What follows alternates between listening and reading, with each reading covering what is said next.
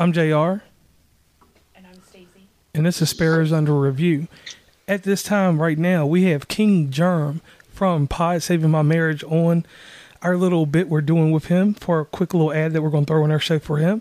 So, King Germ, please tell us real quick about your new show. Thank you, JR, for calling me. Well, as far as my new show, it's kind of the same as the old show. If you're not familiar with the old show, we was previously known as the Procast, but we did some rebranding, and now we're showing people how Pod saved our marriage. It's basically, think of all your TV couples. That's what you have with me and my wife. We don't always agree. We disagree most of the time, but that's where the magic comes from.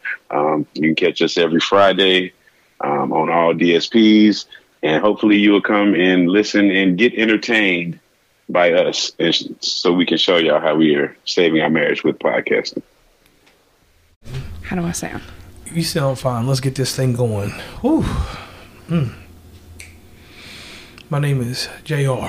And I'm Stacy. And we are Sparrows Under Review. I don't know why I did that new intro. I was trying to be all cinematic and stuff. Because, man, we watched an amazing movie. I don't know. I'm too hyped for no reason. I had some Sunday Delight, so I'm hyped. Right. I think you're just super excited about this movie because you actually enjoyed it. Yeah. Well, listen, we watched the movie The Flash. Everybody and their mama panned this movie. It did horrible in box office. It couldn't handle Indiana Jones. It couldn't handle any of these other random ass movies that came out. But you are in for a surprise audience. This movie can reach any and everybody that's ever seen any type of DC movie. And if you haven't, you've known the characters, because if you've been alive at least 35 years, you have passed through the original Batman. I'm talking Michael Keaton Batman. I'm not talking Val Kilmer or all these other random Batmans, the Twilight Batman or the Jennifer Lopez Batman. I'm not talking about them. I'm talking about Michael freaking Keaton, a.k.a. 1989 Batman. Mm-hmm. And he's in this movie. So my question is, do you think they pulled these people in and paid them, or do you think they pulled pieces from old shows?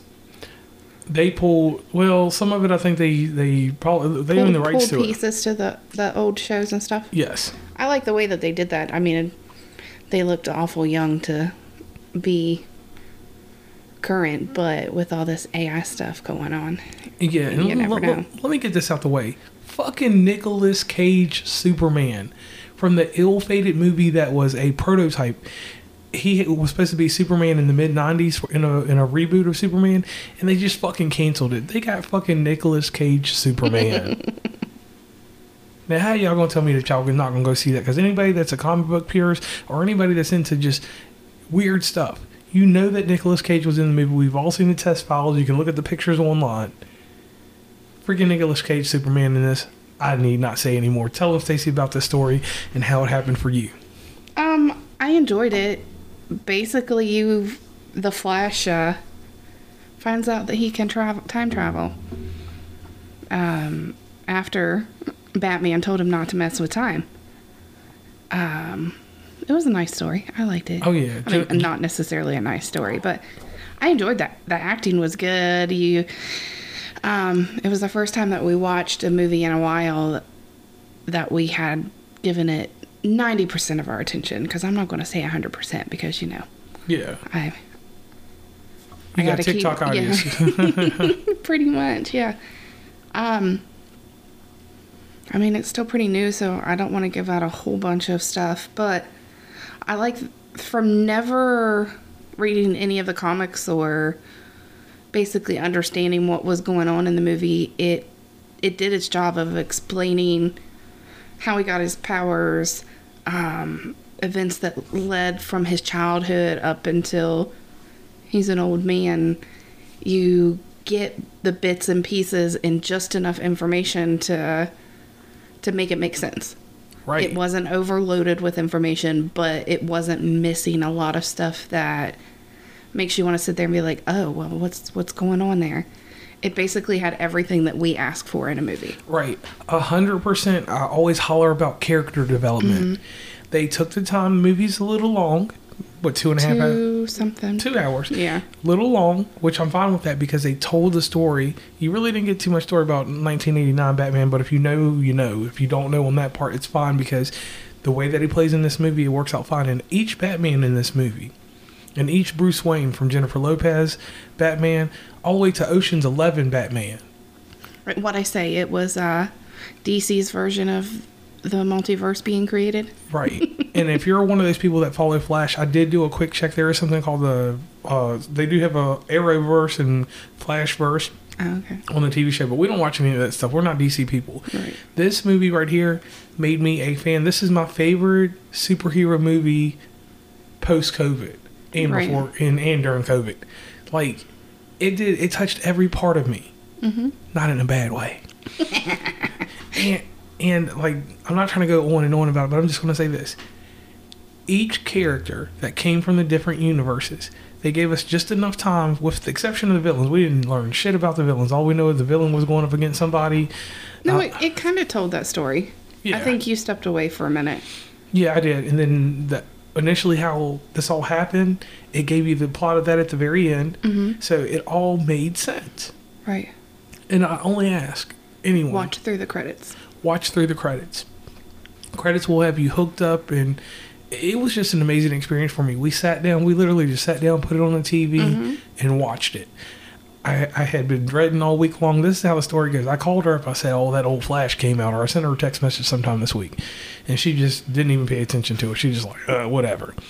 Come home, get home a little early. And I said, we got to do these podcasts. I said, we're working on something in development with some books that everybody will get later on. Right, these are just easier because it takes 3 hours of our time to watch a movie and do a podcast about it. Yeah. And we are trying to throw some other stuff in there because that's not what we want to be. We don't want to be a movie podcast reviewer because there's people out there that do it better. Oh, I mean, I know that, like, whenever I go and I want to listen to podcasts about a certain topic, I'm going to listen to 2 or 3 different people. Right. So that's why I don't think it's overload for us to throw movies and TV shows and just everything in general into it. So let's just go ahead and do this real quick because this one doesn't have to be a long one. I'm going to just say this for my part. Mm-hmm. I will watch this movie again. The next time I watch this movie, I will have people with me. It will be on a projector. I will be showing it to a group of people because I'm that satisfied with it. Right. And how long has that been? It's been a very long time since I've done. I mean, I throw shit up on my TV all the time or on my but projector. that's different. Right. I'm going to display this movie to people because this is how a superhero movie should be done. Now, the politics in the movie or the actors, we don't deal with that here. We just deal with. We hardly ever talk about the actual actors and stuff like that, so we're not even going to jump into that. Yeah, not even jump No into need to say anything about it. So just. Yeah, we'll just cut it. So, Flash, to me, it is. We have our dumpster juice, trash ass, and all that other stuff. We kind of like threw that in the garbage anyways. Right. So I'm going to give this movie it is the best DC superhero movie. It's better than messing with any of the other movies. Like, I understand people like Aquaman, they like all them Wonder Woman 1984 was trash ass and dumpster juice, and it was a ball of hot fire shit.